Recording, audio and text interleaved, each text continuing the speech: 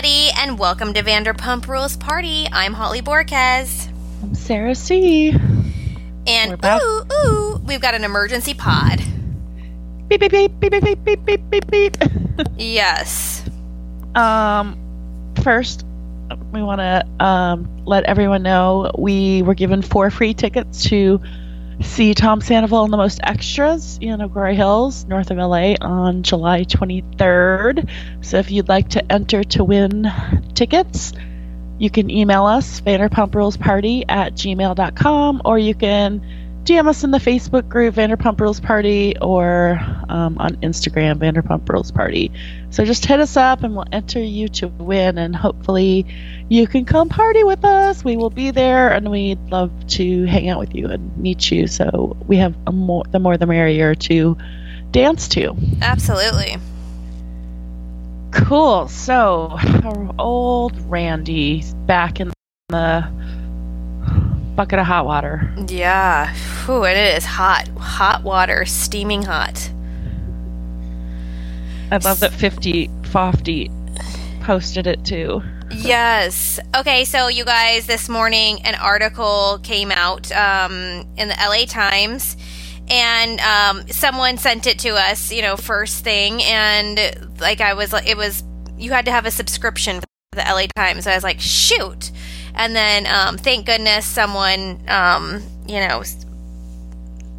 has a subscription and we were able to read it. So just in case you have not been able to read it, what Sarah and I have talked about doing and what we're going to do is we are literally going to read it page by page and then take a break at each page and discuss what's in there. So that way, if you want to go for a walk and not, it's very long. Like Sarah texted me she's like, I can't read this. I sat there, today I had a psycho day. Ronnie just had opening night for 13 the musical. I just got home. I'm doing the spotlight for the show, running the lights, and I'm literally in so much, my body is in so much pain from doing a spotlight. This shows the type of shape that I'm in. So, yeah. Yeah, she texted me this morning, dying, can't believe it. And I'm waking up wait, what?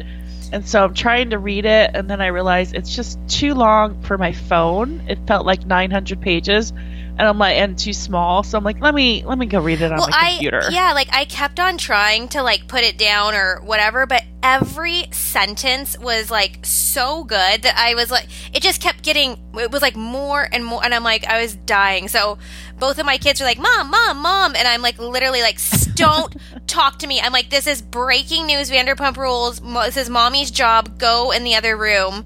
And so, they were in there for a long time because it's so long. Yeah. She was do you want a podcast? She goes, I have to leave, but I think we could crank it out really fast. I'm I can't. It's going to take me a while to read this. And she's okay, how about we read it for 15 minutes and then we'll podcast? I'm okay. And then I saw minute 11 ticking by, and I'm on page 2, and I'm there's just no way. Well, and then I just thought we are gonna do I feel I want to give a shout out to the author of the article, Amy Kaufman and Meg James, and just say I want to read the work that they put into this, because for us to recap it would be so crappy, because they literally did such a good job of researching this and getting all the details in there that I feel we need to just checking receipts. Yes. We just need to bank statements, all sorts of things. Yes. Yeah. So the last thing was Holly went about her day, and I texted her 2 hours later, and I'm FYI, I'm still reading. I saw so many things where people were I'm overwhelmed, I can't read it. Someone recap it. And then I saw they were just giving tiny little snippets, and it's no, that's not. The feeling of this article is just it's literally a slam dunk on Randall. It's done. It's over.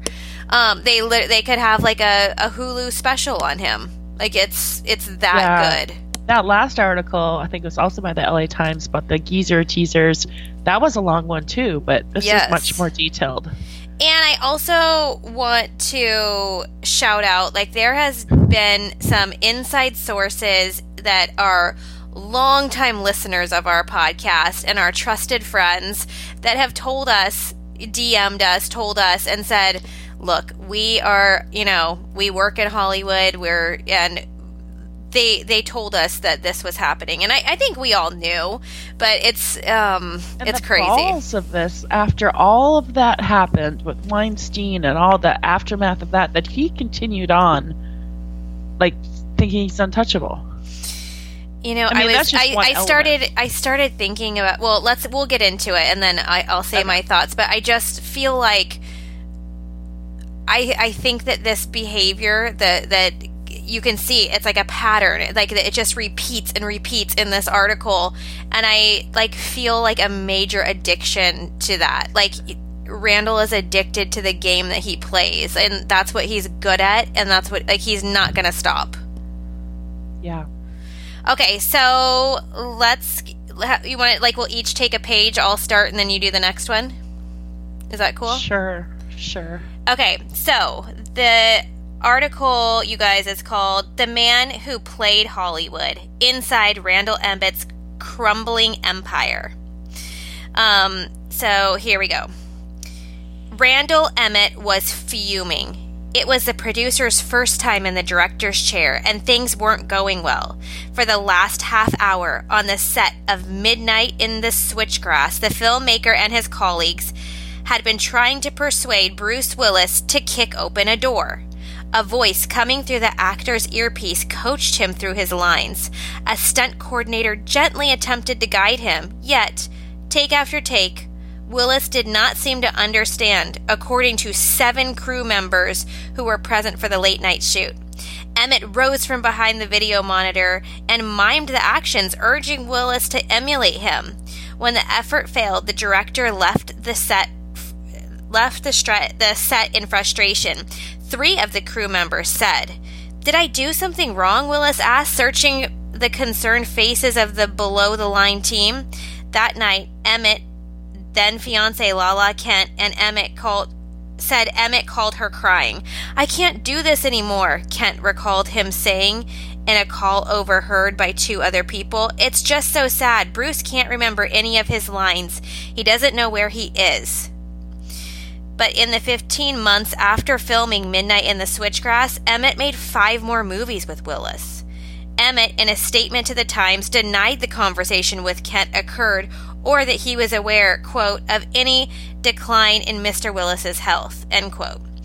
On that day, in September 2020, few outside the insular world of the low-budget action filming knew Willis was battling a condition that made it difficult for him to understand or express speech. But as the Times previously reported, it was an open secret on the movie set. "Our stunt coordinator mentioned he was struggling," said Alicia Haverland, a property master on Midnight in the Switchgrass. "Our first AD saw him struggling. You would have to be blind to not see him struggling." In March, his family announced he had been diagnosed with, how do you say that, aphasia? Yeah. And was ending his career.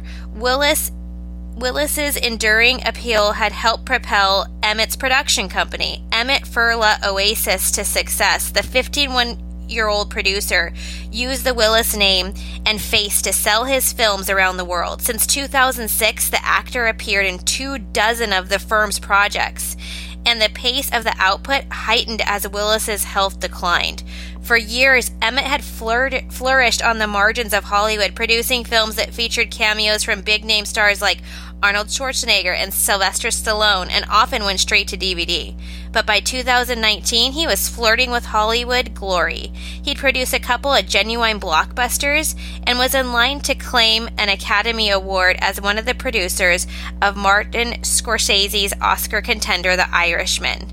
He had easy access to private jets, friendly contacts at gossip site TMZ, and a Los Angeles Police Department officer who described himself as Emmett's business and security manager. Okay, so that was page 1, you guys. So right off the bat,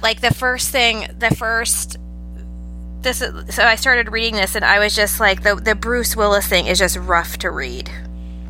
Yeah, it's sad, and it's clear he knew, and I'm sure all of those people on set knew he knew. And you also he made 5 5 more films. You don't see any deterioration, but all of a sudden his family just said now, like, hey, come on, he's just exploiting him. Yeah. And it's just, I don't know. It's just weird how people double down too. It's like, yeah. I don't know, like, couldn't you maybe, like, be, like, have, like, a PR person and, like, coach maybe, like, a different angle to take and be like, you know, yes, we did notice some things, but we're just so happy he really wanted to continue working, and we were happy to support him in that. You know, like, I don't know, like, just, the denial is just, it feels yucky. Yeah. Okay. So, I guess the next... A year later, the walls were closing in. A review of hundreds of court filings and internal company records, as well as interviews with 36 former associates, depicts an empire that is crumbling. The once high-flying producer faces lawsuits and mounting debts, as well as allegations of abuse against women, assistants, business partners. He is accused of inappropriate behavior with women, including offering acting work in exchange for sexual favors, and of forcing assistants to conduct dangerous and illegal activity on his behalf. Sniff, sniff, Jax. Through his spokeswoman, Sally Hoffmeister, Emmett denied these allegations. She comes in this article a lot. Okay, Emmett used an array of tactics to try and keep these allegations secret, including entering into non-disclosure agreements. Sound familiar? Mm-hmm. And alleging promising a payment of about $200,000 to a female accuser, which Emmett has denied. Emmett and his company now are confronting nearly a dozen lawsuits, including several from former financiers, an insurance company, and a prior landlord, all clamoring to be repaid their position of more than $25 million in outstanding loans and disputed payments. Several lawsuits accuse Emmett's company of misrepresentation and civil fraud.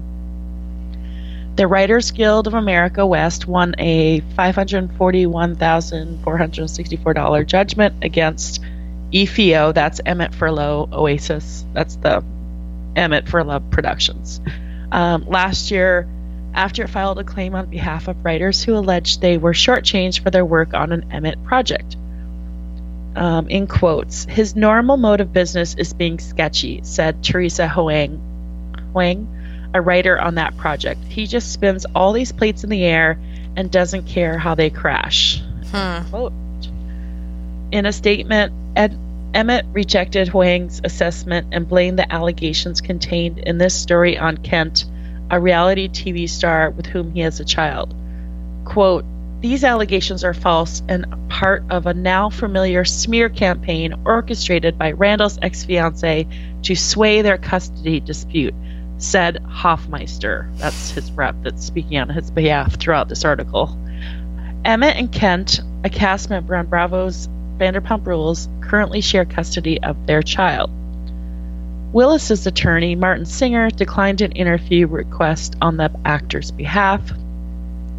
My client continued working after his medical diagnosis because he wanted to work and was able to do so, just like many others diagnosed with aphasia who are capable of continuing to work.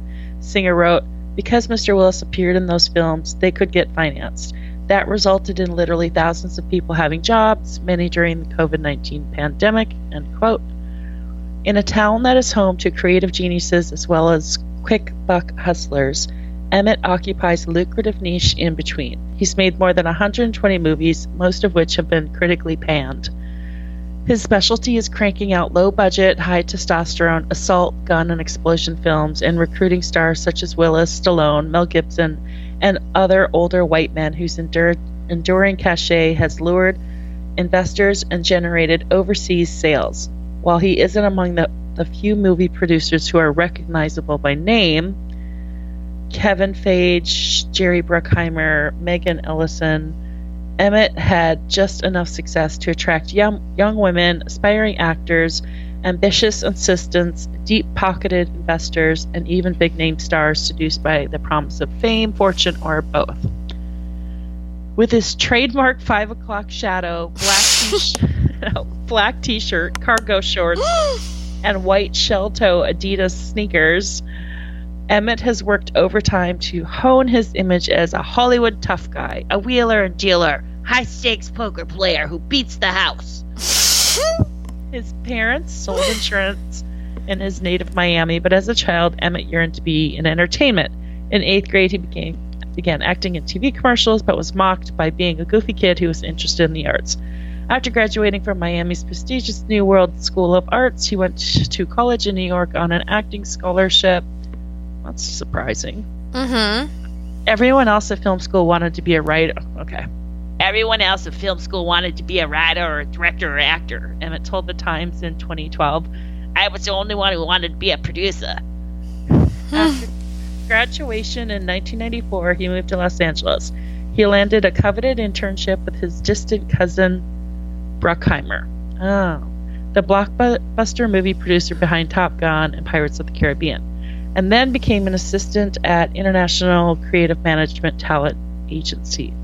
At 24, he got a job as Mark Wahlberg's assistant, a gig that became central to Emmett's origin story and the foundation of his career.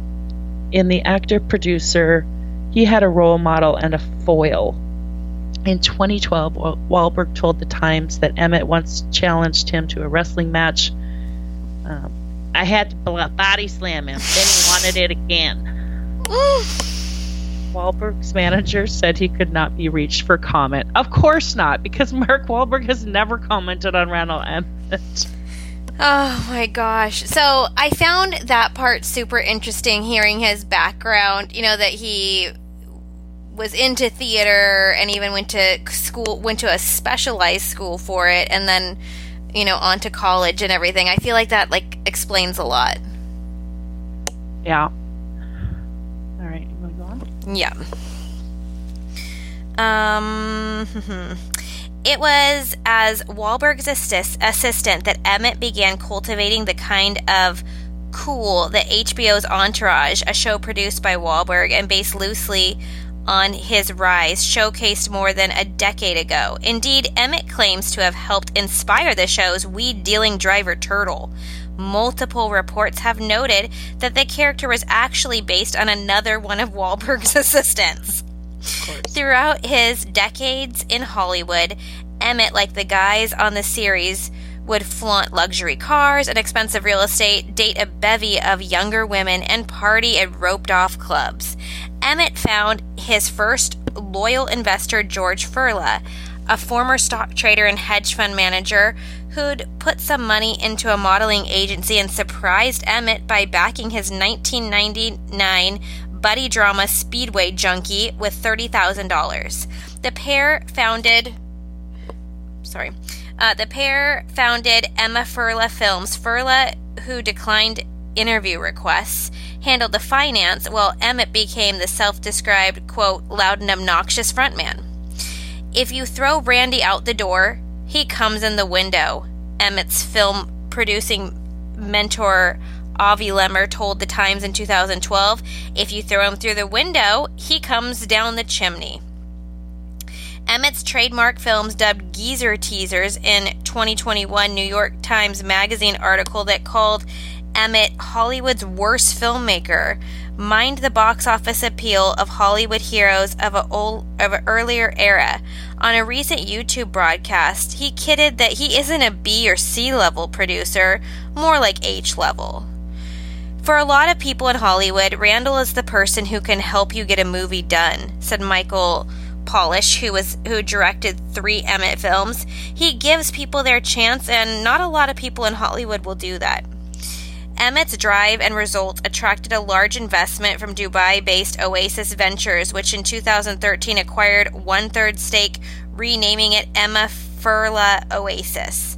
Hollywood took notice of Emmett and Furla that year. Universal Pictures released The First Lone Survivor, which was written and directed by Pete Berg and based on a real-life story of Navy SEALs conducting a failed military operation in Afghanistan. The film, which starred Wahlberg, was praised by critics and raked in $155 million worldwide. It gave Emmett newfound credibility after years of producing mediocre fare like mercenary for justice with Steven Seagal. Suddenly, Emmett could attract big stars and hungry investors. His Instagram account shouted his ambition, @RandallMogul. Emmett also became an unlikely savior that year for one of the industry's greatest filmmakers. Martin Scorsese had tried for 15 years to secure financing for a project about Portuguese, how do you say that word? Jesuit priests of the 17th century investigating Catholic persecution. None of the studios would touch Silence, but after a call from Scorsese's super agent Ari Emanuel of WME, Emmett jumped at the chance. During the first meeting with Scorsese, he was perspiring and hyperventilating. Emmett recalled during a 2014 conversation with students at New York School of Visual Arts, and I went in the room and he said, why should I make movies with you? I said, 'cause you're the man and I'll do whatever the F you say, basically. He's like, I love this kid, and alright, give him the movie. Emmett and Furla reportedly raised half of the $46.5 million budget for the film featuring Adam Driver and Andrew Garfield, which the Times described as a masterwork of spiritual inquiry. In exchange for backing Silence, Emmett earned a producing credit and eventually an Oscar nomination on Scorsese's next film, the brooding 2019 mob epic, The Irishman, for Netflix. Scorsese's publicist said the director was unavailable for comment. Even though he's been nominated for an Oscar, Emmett may be best known for appearing on a reality television as Kent's fiancé and then ex-fiancé on the last 2 seasons of Vanderpump Rules. On the Bravo show, Emmett projected the image of a Hollywood power broker who drove a Rolls-Royce convertible and lived on Mulholland Drive. Kent told friends that he'd offered to give her a Range Rover the morning after she, quote, let him hit it for the first time in 2015. I mean, more than offered, he did. Yes. Well, he re-gifted it from another person. Yeah. I also like that it says, because he raised that money, he was given a producer credit on The Irishman. Like, here you go. Like, he didn't have anything to do with the film, but, they just throw away credits like that. It just, like... Because he does buy a lot of his credits, too. Yeah, and... like, he always kind of came off like he was all, he's always trying to fit in. You can tell, and, like, it's just sad to, like, actually hear, like, the facts broken down like this and how, like, he's just, like they said, like, throwing all these plates up in the air trying to make it work, and, shit goes wrong. Yep. Okay, so back to, Emmett and Kent. The couple were together for nearly 6 years and had a daughter before their relationship imploded. Last fall, one of Kent's fellow cast members alerted her that pictures of Emmett exiting an elevator with 2 young women taken by an onlooker in Nashville were circulating online. Asked about the images, Hoffmeister said, Randall enjoys socializing with friends. In Nashville, he was hanging out with a large group of people, men and women. Within hours of the photo leak, Emmett was back in L.A., where Kent demanded that he share the contents of his phone. When he refused, she grabbed the phone away from him. He ran after me, tackled me, and knocked me to the ground, Kent said, echoing claims that she made in her request for custody of their daughter. I used every ounce of strength to get him off of me as he was trying to pry it from my hands. That was when I knew for sure that there was a lot he was hiding. The Times spoke with 5 people who confirmed Kent told them about Emmett tackling her to the ground within days or weeks of the altercation. Emmett, however, denied a physical fight occurred. His team provided the Times with a declaration from his longtime nanny, Isabel Morales, who said that neither was on the ground. I witnessed Randall and Lala fighting over his phone, Morales says. The only physical interaction I saw was Randall taking back his phone from Lala. Kent sought to keep her name in the press and remain relevant in reality television, Hoffmeister said in a statement. Okay. Emmett had a good reason to protect the iPhone. It was a keeper of his secrets, the tool he is accused of using to send lewd text messages to women, hunt for sexual prospects on Instagram, and email his lawyer about wiring money to women in exchange for their silence. Through interviews and reviewing previously confidential documents, the Times has learned that several women have accused Emmett of pursuing them in inappropriate ways. One alleged she was offered acting work in exchange for sex, even as Hollywood began to reconsider the way its powerful men treated women. One woman, and that's true, we've heard things for years that went back years. Yes. One woman who declined to be named for fear of retribution, smart, said that she was leaving a bar around midnight in 2014 when, this is so funny, when a Rolls Royce pulled up beside her on Ventura Boulevard and a man she had never met rolled down the window. It was Emmett. "Hey, I'm not a creep, I promise. I'm a movie producer. You can Google me. Please, Google me." She said he implored to Google him. The Times spoke with a friend of the woman who said her friend shared this account, but Emmett denied the incident occurred. Another aspiring performer was just 23 with a few minor TV credits to her name when she met Emmett. The producer, then making a string of movies with rap star Curtis 50 Cent Jackson, introduced himself to her as a well-known and established movie producer, according to a letter written to Emmett by attorney Gloria Allred. Allred's letter, which the Times reviewed, was dated October 5th, 2021, and sent to Emmett via FedEx and email. In it, Allred alleges that the producer explicitly told the woman who declined to make her name public that to receive acting work from him, she would have to perform sexual favors. The letter then cites a text exchange in which Allred's client asked Emmett if role she'd auditioned for in one of his projects. "Yes, one day of work, and you need to fuck me now, hon," Emmett responded, according to the letter. Hoffmeister confirmed that Emmett did receive the letter, but said he adamantly denies the allegations in it. Allred declined requests for comment. Over the next 3 years, Allred's client had minor roles in 2 more Emmett films. During this period, Allred's letter alleges the woman gave Emmett massages and oral sex, allowed him to digitally penetrate her, and stood nude in his office while he masturbated. Very Weinstein-esque of him. Mm-hmm. She complied with Emmett's request, the letter says, because she was seeking to further her career and did not want to anger an important producer in the industry. Whenever Allred's client rebuffed Emmett's advances, she said he told her he would not give her the roles that they had discussed.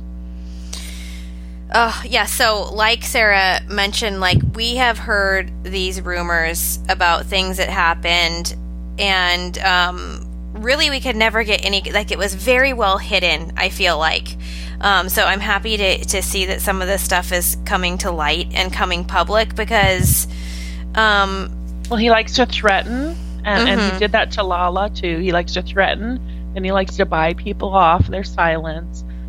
Or these, allegedly. And like the nanny testifying for him seems really shady too. Well, and longtime nanny. Okay, so she's the nanny of 3 children. He's employed her forever. Like, I'm sure she doesn't want to get into it with a big time Hollywood. You know what I mean? Yeah. Come on. She's scared. Yeah. She saw what he did to Amber. So. Okay. Well, and like his behavior is he constantly asks people to do this for him, to cover for him. Yeah. Okay.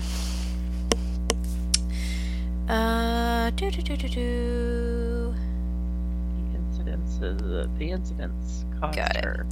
The incidents caused her to feel a deep sense of self-loathing and self-hatred that led her to seek weekly therapy beginning in 2016. Allred said. The lawyer went on to invite Emmett to engage in a... Oh, gosh. Expedition. This is giving me, like, major anxiety reading this out loud, by the way. Expeditious, confidential mediation process to avoid civil litigation. On January 2nd, 2022, Emmett was sent a settlement agreement that stipulated he would pay Allred's client about $200,000 over the course of 2 years. A person familiar with the situation said Emmett printed, signed, and scanned that agreement, although he denied doing so. Just really quick, so when something like this comes out, like they keep kind of referencing either like he confirms or denies something. So do they call him before and they're like, listen, this is what we're going with. Like, do you want to confirm or deny these things? Yeah, or comment. I'm sure that, he's speaking through people. Hoffmeister. Yeah, okay. Just wondering. Okay. He died. Just 2 months after finalizing the settlement, Emmett sent an unsolicited Instagram message to a 30-year-old woman in Las Vegas whose feed featured dozens of photos of herself and her boyfriend. This woman told the Times that Emmett, whom she'd never met, messaged her from his account using the social media's platform vanish mode setting, which permanently deletes any texts or pictures after they have been seen by both users.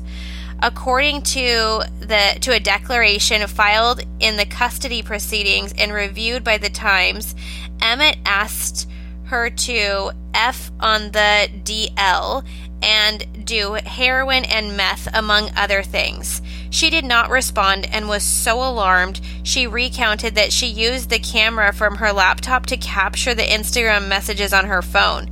She included screenshots of those images with her declaration. Hoffmeister provided proof of a negative drug test Emmett had taken as part of the ongoing custody dispute. He's working hard on his sobriety and very proud that he has stayed clean for almost a year, she said. A person close to Emmett said there was no forensic proof Emmett sent the messages to the Las Vegas woman. Despite being unanswered, Emmett's DMs continued for up to 2 weeks, the Las Vegas woman said.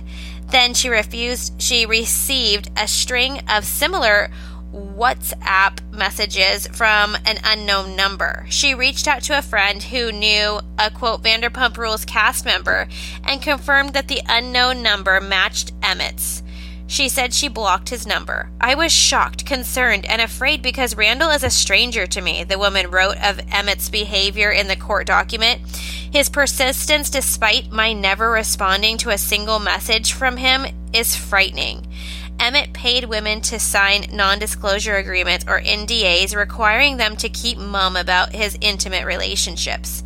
He tried to get Kent to sign one early in their relationship, his ex-fiancée told the Times. In the summer of 2016, she was about to start filming the 5th season of Vanderpump Rules, and producers wanted to include her boyfriend on the show.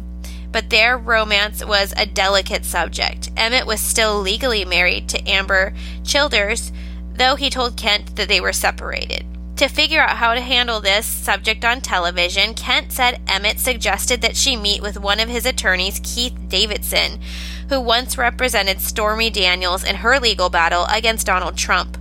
Kent brought her mother, Lisa Birmingham, along to the attorney's Wilshire Boulevard office for one of their meetings. Inside, Kent said Davidson put a stack of papers in front of the woman, an agreement stating that Kent would receive $14,000 in exchange for keeping her relationship with Emmett a secret. I said, "We're done," Birmingham recalled, and she and her daughter left the office. Lisa. Yeah. Davidson, in response to the Times, said attorney-client privilege prevented him from discussing the matter. A person close to Emmett said the account was inaccurate but did not provide any details. Kent and her mother said she did not take the $14,000 offer, and Kent ended their relationship with the producer.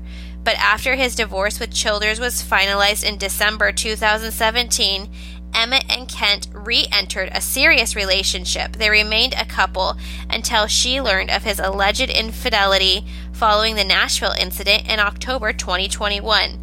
After those photos of Emmett with the other women surfaced, Kent said she was suddenly bombarded with messages. Several individuals claimed that a Florida model had been having an affair with Emmett, and Kent checked out the Florida woman's accounts. Yeah, I'm glad she brought her mom with her. That was smart. Yes. Yeah, All right. and I love that her mom was like, no. 14,000, so random. Yeah. Okay, so when the woman noticed that Kent had viewed her Instagram story, she called Emmett on November 28th and recorded the conversation without his knowledge, which, by the way, is illegal in Florida. So it's like California. You can't record someone without their knowledge, much like the Faith and Jack's tapes. That's why you can't hear those, because it's not legal. But it was obviously smart, though, because they can still say recorded without knowledge, you know? Yeah. Get the proof, girl. Yeah, the Times reviewed the recording, in which the woman fretted that Kent obviously has a lot of details if she knows my Instagram account. So she's basically confirming that. Yes. There's no evidence of us ever having hooked up, Emmett responded. I want you to say if she ever tries to get to you, you can say, hey, I dated his assistant. Ugh. Yeah.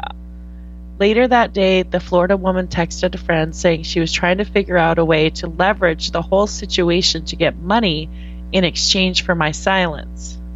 The Times reviewed the messages. I should say something like a tabloid came to me with a certain amount of money and they found proof of some sort. Within hours, the Florida woman texted her friend that Emmett had offered her as much as $20,000 and said she would be reviewing a legal document from him regarding the payment the following day. He had already sent her $3,000 for no reason a few minutes ago, the Florida woman texted. The Times could not determine whether Emmett or his associates made the payments to the Florida woman. Hoffmeister declined to answer the Times inquiries about this woman, who did not return requests for comment. Well, that's interesting. She declined to comment on this, probably because she knows there's proof. Roughly a week later, Kent subpoenaed the Florida woman in her custody battle with Emmett, requesting all text messages between the two. But according to a December 22nd text to her friend, the Florida woman had signed an NDA agreement, or signed an agreement with Emmett, saying she wouldn't show any of her messages in exchange for a bunch of stuff from Randall, she wrote. A Range Rover? Yeah. A woman named Grace McCarthy also signed non-disclosure agreements with Emmett. In May, the Times reviewed emails referencing payments from Emmett to McCarthy. She made various allegations about Emmett in an interview and said she had signed several NDAs at Emmett's behest, I guess would be like request, between 2015 and 2019. She sent two of these purported agreements to the Times, one for $2,700 and another for $7,500.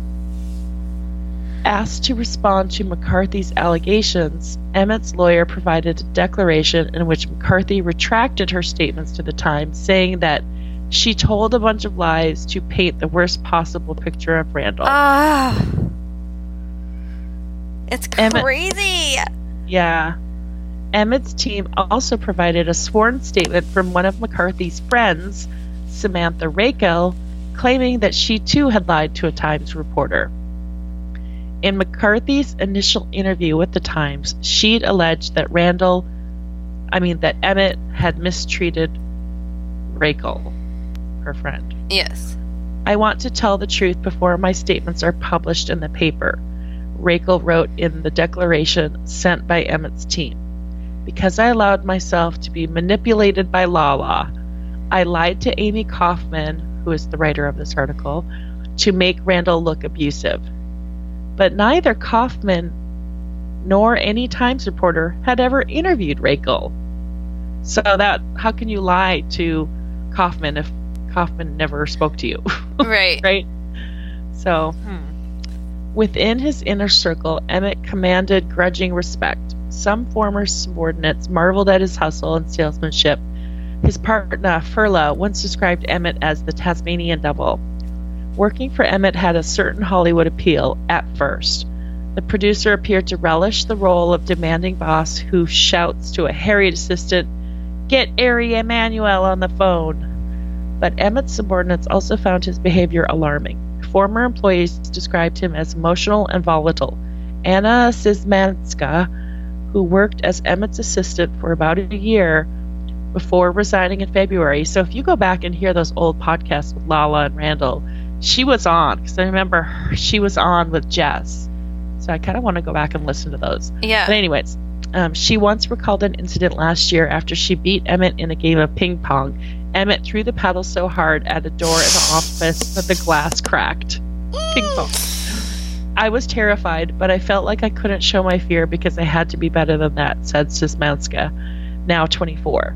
She provided the Times with a photo of the broken glass as well as a June 2021 invoice documenting a nearly $800 charge to replace it. Hoffmeister told the Times that Randall never threw a paddle, but then provided a sworn declaration from one of Emmett's employees acknowledging the incident occurred. Randall lost to Anna and threw a paddle. We were all laughing about it, including her, Sean Stone, Emmett's assistant turned executive, said in the document. Oh my gosh. So I just feel like we're starting to see a pattern of him like needing to prove that, be like, tell him that's not true.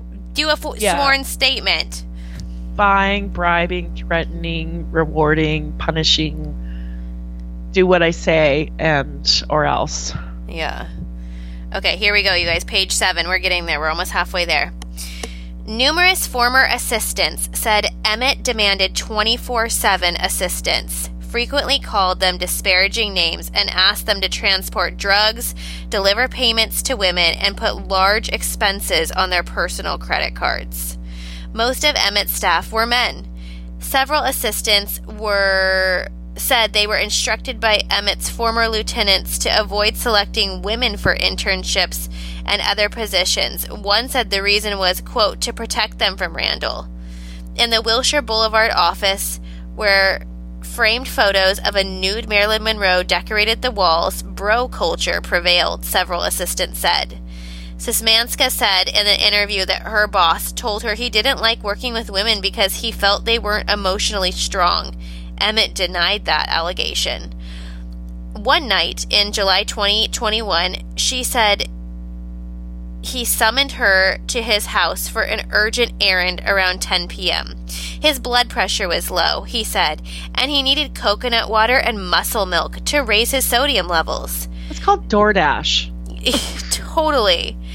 Drinks in tow, Szymanska arrived at Emmett's house about an hour later to find her boss, fully visible through the glass entry of his home, lying naked on a couch. I became extremely uncomfortable and disturbed, she wrote in a declaration filed in the custody proceeding. When I entered, Randall nonchalantly grabbed a pillow to cover his penis. 3 months later, she recounted the experience over Facebook Messenger while venting about her job to a friend from her native Poland. In the messages, which the Times translated from Polish, Szymanska wrote that she had been harassed sexually, mentally, physically, psychologically during her 6 months on the job, including when she saw Emmett lying on the couch naked. She'd also been subjected to seeing him urinate with the door open, and he has his back hair shaved in the office on the carpet. She wrote in messages. Hoffmeister denied these allegations and said Emmett only urinated with the door open when taking a drug test, a requirement in the custody dispute, and never intended for anyone other than the drug tester to witness him in the bathroom. She also questions Szymanska's credibility, citing a declaration the former assistant gave in support of Emmett's custody request in January. Szymanska said that she made the earlier declaration because Emmett was hounding her about it for months. I was scared about my immigration status because I needed the job to keep my visa, so I felt obligated, she said. He gave me a talk where he told me what to say about what a good dad he was. Hoffmeister said Emmett did not pressure Anna or suggest topics to cover in her declaration. Nearly 3 months later, after she left EFO, Szymanska provided a second declaration, this one in the support of Kent, because she felt, quote, compelled to share her, quote, concerns about what his children are exposed to when left with him for long periods of time. Several of Emmett's former subordinates said they went into debt trying to placate the producer. He asked interns and assistants to cover his expenses, thousands of dollars in charges, with their own personal credit cards. A person close to Emmett said that the expenses incurred by assistants for Randall's personal life, in addition to corporate expenses, were reimbursed. About a month into his job at EFO, Martin Jablay was directed by an EFO executive to send Emmett's poker chips and his custom poker table to Puerto Rico the following day, according to a text exchange reviewed by the Times. The table weighed 100 pounds, so Jablay and the intern called FedEx Freight, and Jablay put the $1,250 charge on his personal card. The Times reviewed the receipt, bank charge, and photo of the package. A person close to Emmett said Jablay was reimbursed. The former assistant said he then hopped on a flight to Puerto Rico and set up the table. Shortly after its arrival, Emmett sent Jablay another assistant to his $1,300 a night suite in Dorado Beach, Ritz-Carlton, to retrieve an item from the room safe. When the combination didn't work, Jablay said he summoned the hotel staff. A security team comes in and they open the safe and they all just turn away, Jablay said. I look in and see a big bag of cocaine. Jablay was petrified by the prospect of being caught with drugs. We might as well just finish the next statement of what he said. Okay. I was in shock and disbelief, he said, noting that as a black man, he felt he was being put at an unacceptable risk. We had a 30-minute car ride where I was constantly paranoid about getting pulled over by the cops. A second former assistant who accompanied Jablay that night corroborated the account, saying the drugs looked bricked up like they were off a cocaine kilo. I'd seen Randall do lines off of poker table at the Sundance Film Festival a month before, the assistant said. And while we were in Puerto Rico, Randall had me carry his drugs around in my sock during a night out and pull them out for him whenever he got to a casino. He offered me some, but I said no. Oh, okay. First of all, he knows his assistant Anna is coming over late at night. Put a towel on, put some boxers on. He was doing that on purpose. There's no way around it. And also, you're gonna call DoorDash, right? Second of all, huge, major, disgusting gag reflex at his gross back hair on the carpet in the office. Yes. And then I have a question on the drug test. Oh, he just went to the bathroom with the door open because he was taking his drug test. Well, where was he? You don't take a drug test at home, or in the office. You have to go somewhere and have an official person do it. I could see Randall having them come to him. He would probably do that. Okay, because there's got to be an official there. Yeah, right. Yeah. But that's right. Such a ridiculous excuse. I guarantee, he seems like a door open sort of bathroom user, because he loves to talk, And they should really do blood tests with him, because it's very easy to have a little bag of fake pee. Totally. On the side of his dick. I've heard the stories. Yes. All right. Hoffmeister declined to comment on the 2020 allegation or discuss the alleged past drug use, but emphasized that Emmett has been sober since October 2021. Okay. Entertainment industry assistants who for decades have worked long hours with little pay have in recent years demanded improved working conditions, inspiring a Twitter hashtag #PayUpHollywood. The Times spoke with 10 former assistants. Several said they were grappling with the lingering emotional toll of working for Emmett. Some said they experienced severe depression, prescription drug use, and bouts of heavy drinking. Randall was different from being just a mean boss. He made people do dangerous things and illegal things, Jablay said in May. You had to be his punching bag and his mule. Jablay joined EFO in February 2020 when he was 26. He figured he would work hard for a year and earn a few movie credits, boosting his fledgling entertainment career. Instead, throughout his nearly 8-month tenure, he said he was excoriated when Emmett's 2018 Rolls-Royce got stolen, even though Emmett had instructed Jablay to park the car on Mulholland Drive rather than in his driveway, according to text messages. I could see that makes no sense because we were just there at Randall's place and he has plenty of space in his driveway, right? Yes. Mm-hmm. And then plenty of space if it's just for a party it'd be hard, but like he probably set that up himself for insurance fraud. Well, and like where else would you park it except for on that really busy street that would just be out of place? Yeah. So that's fishy. Yes, 100%. Jablay I just want to just shout out once again to the way this is written. Like do you see how it's just packed with little zingers? Like they're just ripping apart his character. Like it's like this next line exactly. Yes. Jablay got blamed when Emmett's goldfish died. Text messages show Jablay tried to explain that Emmett's nanny said the fish were fine.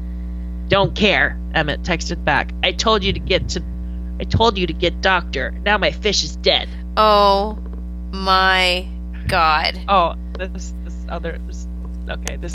is my favorite part right here. It's one of mine too. Jablay also got chewed out for buying Emmett's favorite daily treat, a $2.25 Toll House ice cream sandwich, in bulk from Costco rather than the convenience store next door. Emmett tossed one in the trash, saying it wasn't fresh.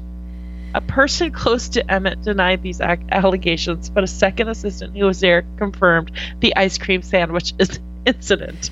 I mean, first of all, like, it's frozen. How can it be fresh? It's a Toll House sandwich.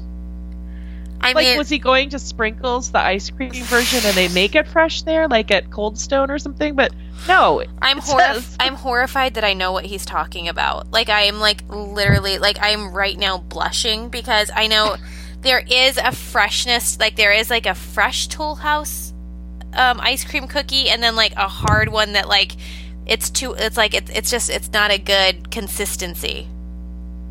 You mean like an off-brand? No, like it's not fresh. Like exactly what he's saying.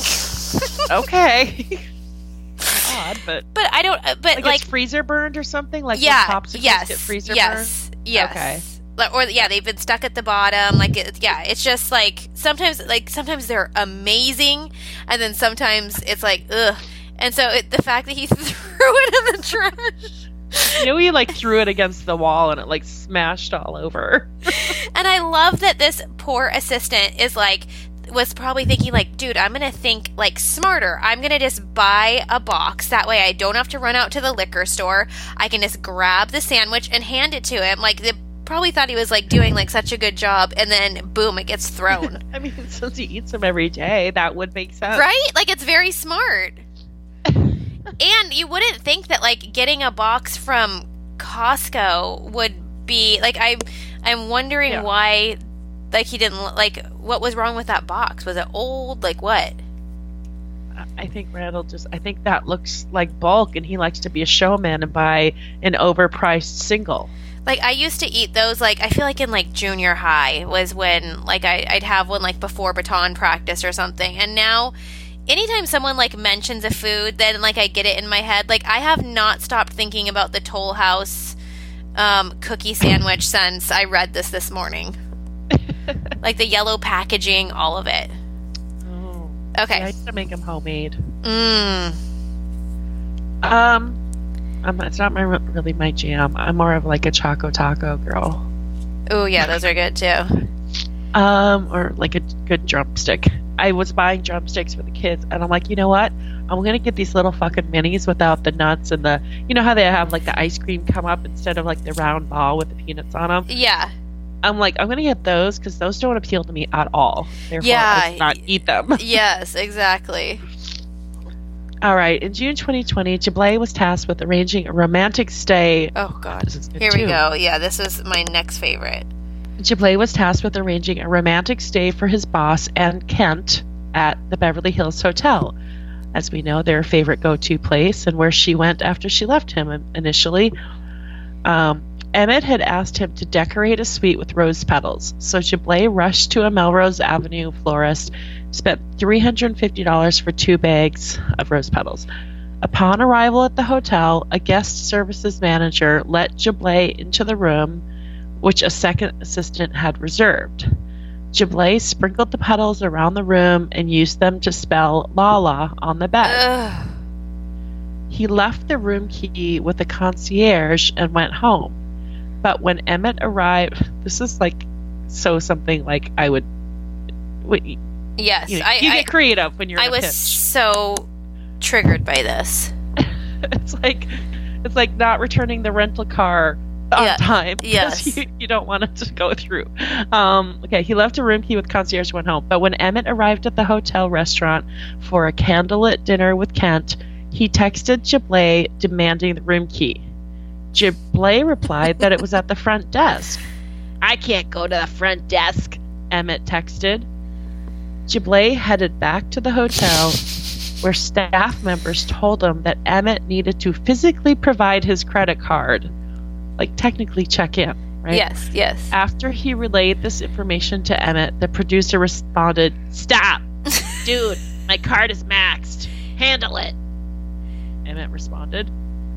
40 minutes later, Emmett asked, "Martin, where's the key?" Fearing he might lose his job, Jablay tried to put the charge, more than $1,200, on his debit card, but his bank rejected the transaction. Oh my God. I can feel the panic. So Jablay called his mom and begged for money. His mother, Amy Kamara, said she was rattled by the call because it was nearly midnight in Rhode Island. But she quickly transferred the money into her son's account because she feared he was in some danger. My God. The Times reviewed a copy of his debit charge rejection and the hotel invoice. I mean, the receipts that they are providing in this thing is just like crazy. You can't make this shit up. No. But you don't have to because they have the receipts. Yes. Oh my God. A source close to Emmett said, Martin knew he always had the option to contact George Furla to cover expenses, including Randall's personal ones. Apparently, Martin did not use this option. Oh, come on. Yeah, this was like, I have never worked for a Randall, but I worked for someone very close to it. And actually, another person that you and I both know, who I would say is like a little Randall-ish too. But, Yeah. This triggered me so badly because you're trying to handle it. You think you got everything done. And like, by the way, who spends $350 on rose petals? Like, when you can't afford a hotel room. Yeah. Like, is that, I mean, like Dollar Tree has little fake ones. Like, would Lala have really cared? Like, that's a lot of money. Well, can't you go to like Conroy's when they're like 100 roses for $19.99? Yeah, and then pluck those things off. You Yeah. can still spell Lala. Yeah. And then, like, and you're trying to problem solve, and you don't, like, oh yeah, let me call Randall's partner and ask for money for a $1,200 suite, you know? That poor guy. He's trying to dodge checking in. It's so shady. Okay, here we go. So, Jablay, who left after working on Midnight and Switchgrass in September 2020, said he has yet to be fully reimbursed for his expenses. By November 2021, after Hurricane Ida had damaged the roof of his family's home in Rhode Island and Jablay needed money for repairs, he called EFO's former bookkeeper and began liking a series of old text messages he'd sent about the charges to highlight what he'd believed was still owed. Jablay didn't realize that Emmett was also on the text thread. Jablay sought reimbursement as Emmett was dealing with other issues. His former girlfriend Kent was demanding custody of their daughter. Allred was pressing for a settlement, and EFO's bank accounts were frozen. Jablay's phone lit up. Martin, if you want $50,000 to produce this movie that starts next week, let me know, he said in the first 4 voice notes shared with the Times. I'm just sad, man. I really need somebody who could be a friend to me right now. Offended that Emmett was now calling him a friend, Jablay declined the offer. Hoffmeister in the statement said that Jablay, quote, has only recently criticized Randall despite previously speaking about him in glowing terms, even after EFO. Jablay said he had been pleasant because he wanted to leave on good terms. Several former assistants said they grew weary of the alleged abuse of Emmett's semi-regular threats of termination. If you do that again, you're fired, read one typical text. 3 former assistants said that they also endured insulting remarks such as, you're a moron, do something with the zits on your face, you're effing lazy. Do something with the zits on your face, fucking lazy. Do something with the zits on your face. Okay. Well, on location in Puerto Rico, another former assistant said he was ordered to book an inexpensive hotel room for Emmett and a female companion with his own credit card. The next morning, he had me go to his actual room at the Ritz-Carlton, go into his safe, and get $1,800 for her, the former assistant recalled. You feel like you have to say yes to everything he says. The subordinate delivered the payment, but apparently made a math error, prompting an irate call from Emmett. He said I overpaid her by $200, he recalled. I said I was sorry, but he said I was fired, told me to get my stuff and find a flight home. Hoffmeister said that Emmett has never fired anyone for mistakenly overpaying a vendor, contractor, or employee, and that this is false and misleading to claim that verbally insulting his assistant is a common practice. Several past assistants said they were also intimidated by the fact that Emmett had an LAPD officer working for him. In 2019, Emmett hired Eric Halem, a 34-year-old officer at the West Valley Station, as a security consultant through a referral from a, quote, member of a concierge company. Though Halem describes himself in a 2019 email as Emmett's, quote, business and security manager, in an interview he said he had never dealt with the producer's business. I may have used that descriptor as a ruse or something, Halem said to the Times, adding that he obtained work permits for his consulting gigs through the LAPD. He said his responsibilities included running background checks through a private investigation firm, mediating disputes, and responding to threatening parties.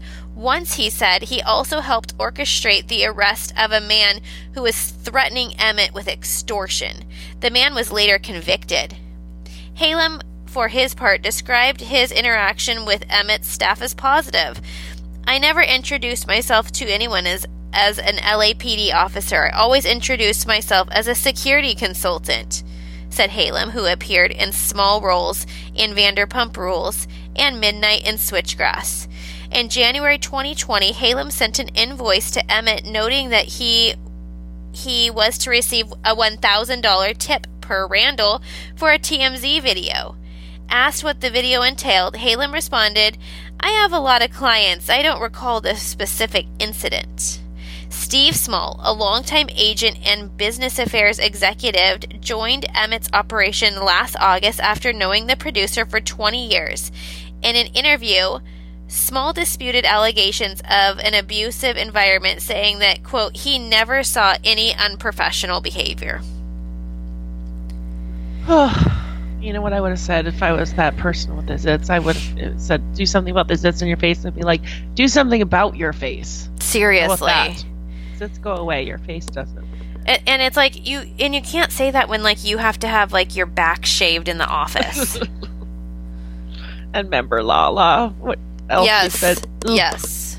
Yuck. Okay, in a separate statement, Small, who now serves as film and television president of Emmett's new company, Convergence Entertainment Promotion, said, during my tenure with the company, I have never witnessed any verbal insults from Randall to any employees. He said Emmett and Furla have filled a niche in Hollywood by providing opportunities for aging stars and movies for their fans. Randall and George are trying to create an opportunity for artists and content creators, actors, writers, and directors in a very challenging environment for independent filmmakers, Small said, and I give these guys credit for that. Emmett and Furla's business model relied heavily on tax credits and paying, that's why they're always in Puerto Rico filming, by the way, and paying millions to aging stars and then pushing their films to foreign markets, including the Middle East, Russia, and Turkey, where audiences remained eager to see the American He-Men smash bad guys. The bigger the name, the bigger the foreign pre-sales, which meant more investment and more money that everyone, actors, agents, producers, could grab. According to internal emails, Willis's standard fee was $2 million for 2 days' work. Actors' contract details. Other actors demanded even more, amounts that, though not unheard of, were unusually high, according to Hollywood veterans. Al Pacino reaped $6 million for working up to 19 production days on American Traitor, The Trial of Access Sally, in September 2018. Gibson was paid $2 million the following year to act for 10 days in Force of Nature, and $2 million more to serve as its executive producer, according to internal documents. In August 2020, Stallone's agent at Creative Artists Agency wrote an email to Emmett approving the proposed $8 million for 4 days of work on an undisclosed project. Through their publicists, Pacino, Gibson, and Stallone declined to comment. Yeah, because they're like, scam. Well, I mean, get it while you can, I guess. These actors' deals included private plane travel, 5-star hotel accommodations, a trailer, personal drivers, assistants, their choice of hair and makeup artists, and on-set security. Robert De Niro's deal stood apart. The 78-year-old taxi driver star demanded $11 million to spend a week in Puerto Rico early last year to film Savage Salvation, an Emmett-helmed film about a recovering opiate junkie seeking revenge. Fees for De Niro, who played a tough cop. Let's really stretch your acting chops, De Niro. Yeah. Ate up half of the film's budget. De Niro's deal, reviewed by The Times, also included an all-expenses-paid week-long vacation for his family at Dorado Beach Ritz-Carlton Reserve, and if De Niro wanted, EFO was to have the Gulfstream 4 jet whisk him and his family off to an additional Caribbean location for an additional vacation up to 2 weeks. The family's expenses up to $100,000 would be paid by EFO. De Niro's publicist said the actor had no comment. De Niro's talent agency, CAA, has long embraced Emmett and Furla. Most of the top talent in EFO movies, including Willis, were represented by CAA, which declined comment. EFO made hefty payments to actors even as it struggled to meet payroll and pay for crew meals and other costs on location, according to 3 film crew members. Wealthy investors eager to play in Hollywood were attracted by Emmett's list of film critics and proximity to power. EFO's financiers over the years have been an eclectic mix. They included film studio Lionsgate and 2 London film financing groups, Ingenious Media and the FIES facility. A decade ago, investors with ties to the Russian oil industry provided tens of millions of dollars for Emmett's films. Scary! Internal records show that Emmett also turned to multimillionaires outside of the entertainment world, including Jacksonville, Florida entrepreneur Thomas M. Leonard, a former Hollywood tequila bar owner / real estate / investor / filmmaker, Ted Fox, grandson of the late billionaire founder of Con Air Corporation, and actor Sergio Rizzuto, and until about 2015, the head of an Atlanta area healthcare staffing firm, Richard L. Jackson. In recent years, Emmett's most generous investor has been Meadow Williams, an actress who primarily had small parts in shows like Murder, She Wrote, until she became romantically involved with the founder of Nature's Plus Vitamins, Gerald Kessler. For you guys, Meadow Williams was one of the ones, like, main investor in that Access Sally movie that Lala was in, and she played the main role in exchange for her investment. Oh. Yeah. So this part is, like, getting a little boring for me, like, hearing all, like, the details. So, do you think anyone would care if we skip to the Fofty part? I'll just say this part. The Meadow Williams, she inherited $800 million when her 80-year-old husband Kessler died in 2015. And since then, she's been investing heavily in Emmett's projects. Yeah, so she can be a movie actress because she's basically paying for the movie. And it does say Al Pacino kept complaining because her acting sucked, and he kept wanting to do it over. And Emmett's like, no, we don't have the time or the money. Yes. And Pacino was like, look, man, I'm not going for an A performance. He's like, I just don't want a D performance. You know what? I'll settle for a C or a B minus. Like, the bar has been lowered just to accommodate this Meadow Williams. So yeah, we can skip ahead. Okay, I'll go to. We're skipping literally just a couple sentences, guys. Another longtime business partner of Emmett's, 50 Cent, turned on him in April 2019. Emmett and Jackson's relationship went back to 2008 when the producer put the performer in the 2008 film Righteous Kill with De Niro and Pacino. The two formed their own production company, Cheetah Vision, and in 2014 became producers on Power. But in April 2019, Jackson announced on Instagram that Emmett had owed him $1 million and mocked his relationship with then-fiancé Kent. Money by Monday, Randall, Jackson demanded on Instagram.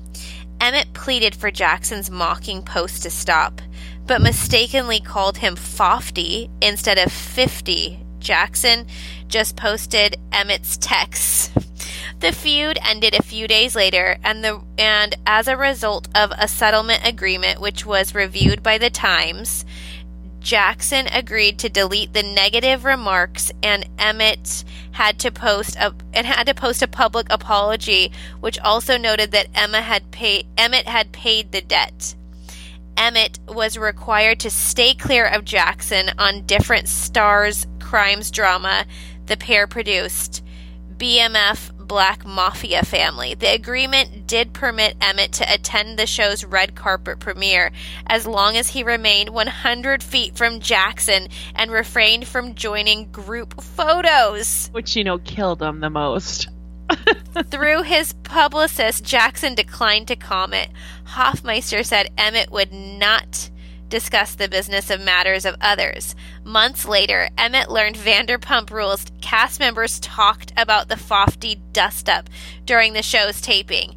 Emmett reached out to Ron Meyer, then vice chairman of NBC Universal, which owns Vanderpump Network Bravo, and begged him to squash the segment. If they mention him anywhere in this show, the antics will start again, which could destroy my career, Emmett wrote in an October 2019 email. And guess what? It worked. And in exchange for because, remember we were all complaining, why aren't they talking more about the Fofty? They didn't. And in exchange for the favor, Emmett told Meyer he would thank him for real from the Oscars stage if The Irishman won Best Picture, which it did not. Soon, Meyer's assistant sent an email saying Ron would like to get 6 tickets reserved for the Scorsese's film's premiere. 2 were for his neighbor, and the rest were for private detective Anthony Pellicano. Emmett and Meyer declined to comment. Oh my gosh. So he ruined a great moment in Vanderpump Rules history for a couple tickets to a shitty movie. I really wonder why he couldn't get in it. It was great for him. We've never talked about him like that before. He literally could merch up. I don't get it. Yeah. He really missed that. You got to learn to laugh at yourself, Randall.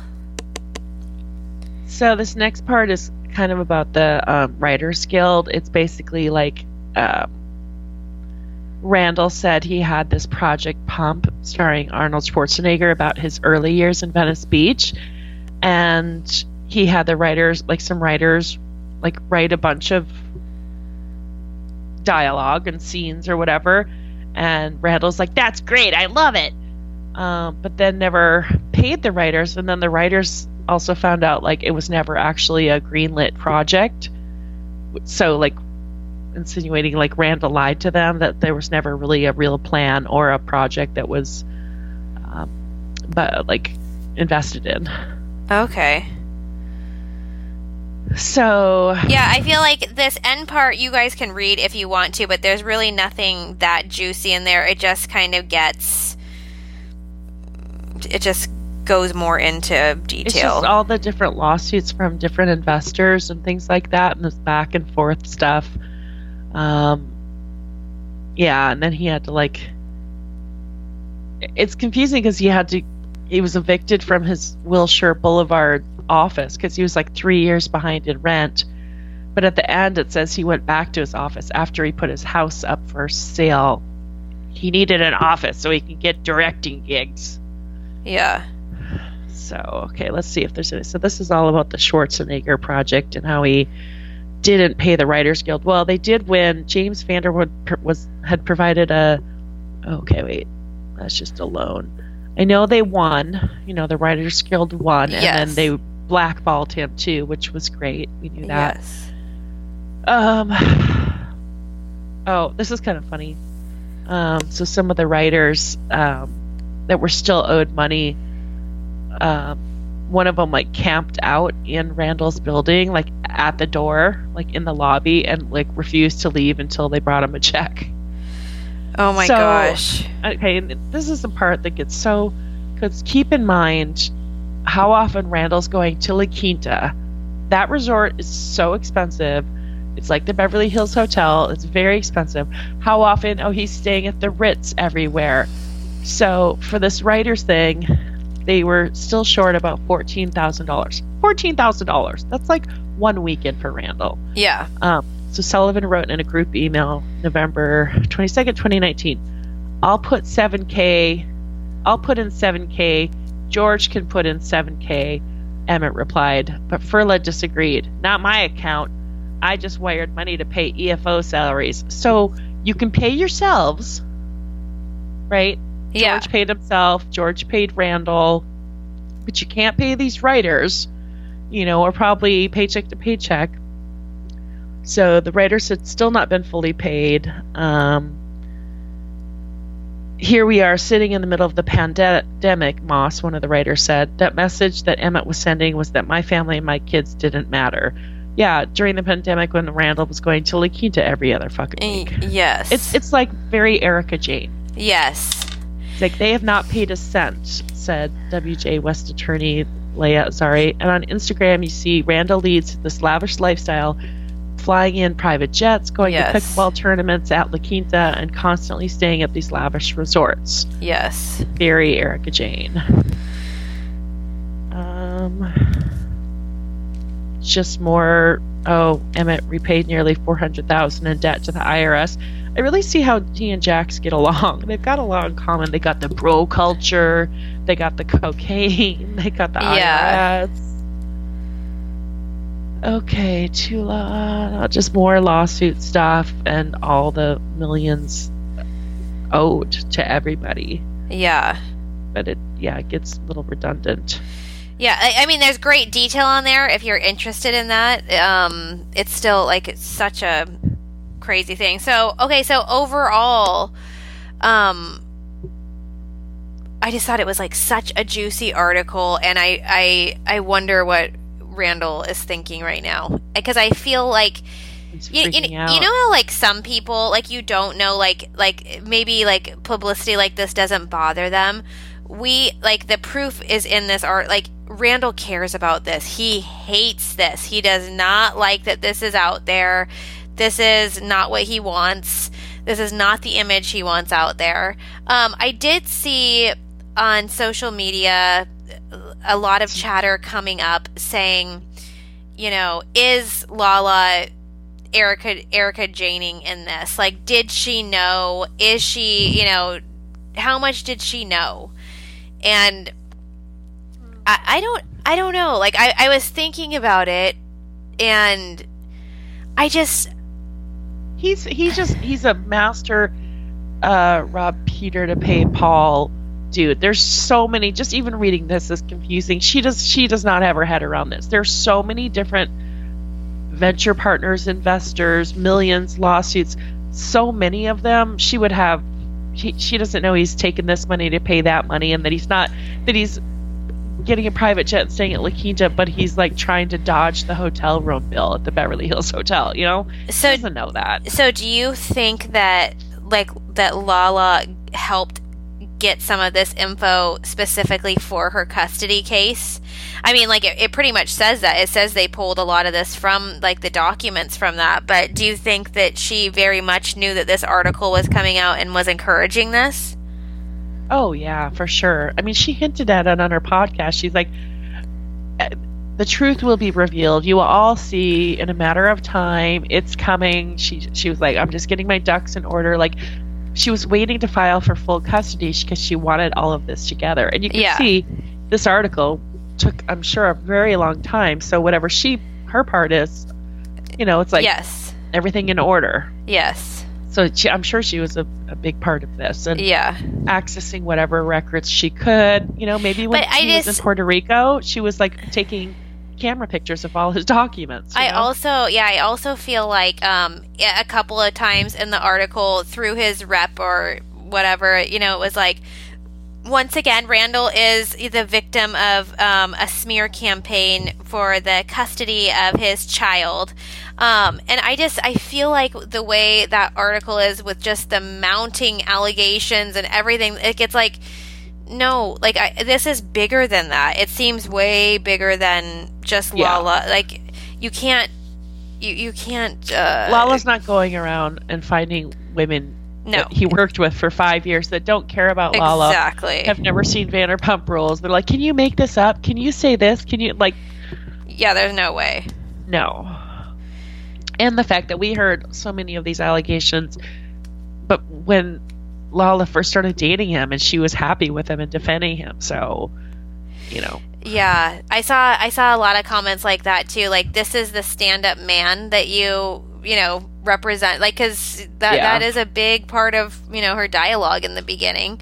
And then you just wonder how this makes everybody feel, like all of the Vanderpump Rules cast members, like they all are kind of associated with him, and hearing all this stuff, like that's got to be rough. Yep, they're like, Randall's gonna invest. Yeah. Like, ooh, you better hope not. Yeah. So, yeah, it's more understandable, too, it's more than just, people aren't taking sides with Katie and Schwartz. That's totally different.